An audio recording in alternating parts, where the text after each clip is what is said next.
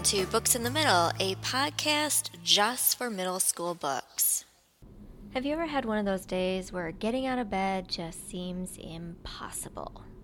That's how Devin feels today.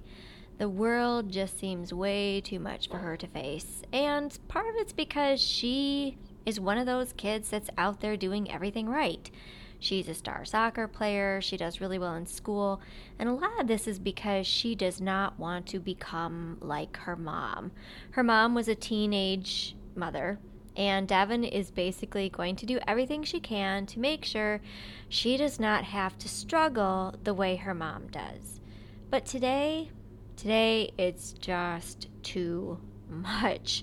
So Devin is at home, snuggled up on the couch, trying to get some sleep because she's just not feeling good. She's really feeling off. But unfortunately, her mother has just gotten home from working the late shift overnight. Her mom comes bursting into the apartment, and she's like full of all kinds of gossip in the neighborhood. I guess there are some police outside, and Devin is vaguely listening to her talk about how they found some baby in a trash can or something like that. And then her mom is like, oh my gosh, you're home. Hey, maybe we can have a girls' day. Maybe we can stay up and watch, these cool movies on TV. And Devin is sitting there thinking to herself, Mom, I'm homesick from school. Why would I want to stay up and watch movies with you all day? And her mom is starting to act kind of pouty. Well, fine, be that way. But Devin just does not have the energy today. So Devin's not thinking a whole lot more about it until there's a knock at the door, and she overhears her mom talking with what sound like two guys at the door. And all Devin can think is, oh, wonderful. Great, her mom's going to be starting to try and hit on whoever it is at the door. Her mother, not so great with guys in her life. But Devin doesn't really care too much until one of the men comes over and starts talking to her. And it turns out that they are police officers, and her mother has so kindly let the police officers know that she's been home from school today not feeling good. And so they've come to ask and see if she maybe heard or saw something that could help them figure out what happened and why there was a baby found in the garbage. The man squats down to Devin's level and puts out his hand, doing that routine greeting thing. He waits a second for Devin to take it, then drops his hand unshook. Feeling kind of crummy today, huh? Devin just stares at him, her eyes dark and unblinking. She can't process why he's there exactly, why he's looking at her. Is he just being Mr. Polite before he makes his move on her mom? Pretending he actually likes kids or something?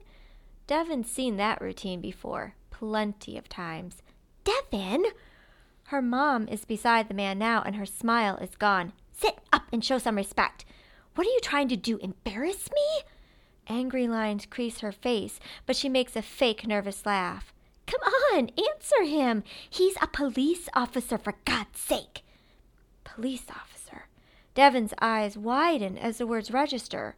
Her eyes flit to the man near the door, the one in dark blue.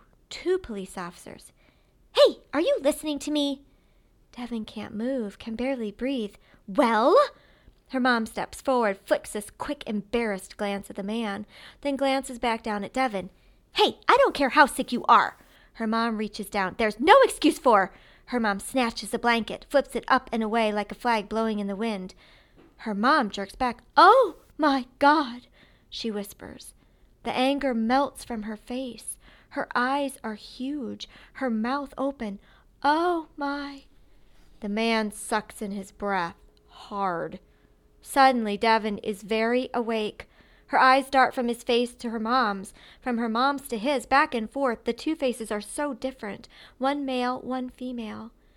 Devin draws her knees up and presses her hands down between her legs, covering herself. Her fingertips touch the fabric of her soccer sweats, and something else, something warm, sticky, slimy, and wet, very wet. She looks down to where her hands are. And for the first time all morning, she feels panic, real-life heart-pounding, want-to-run panic. They see it. They see it all. They see the blood.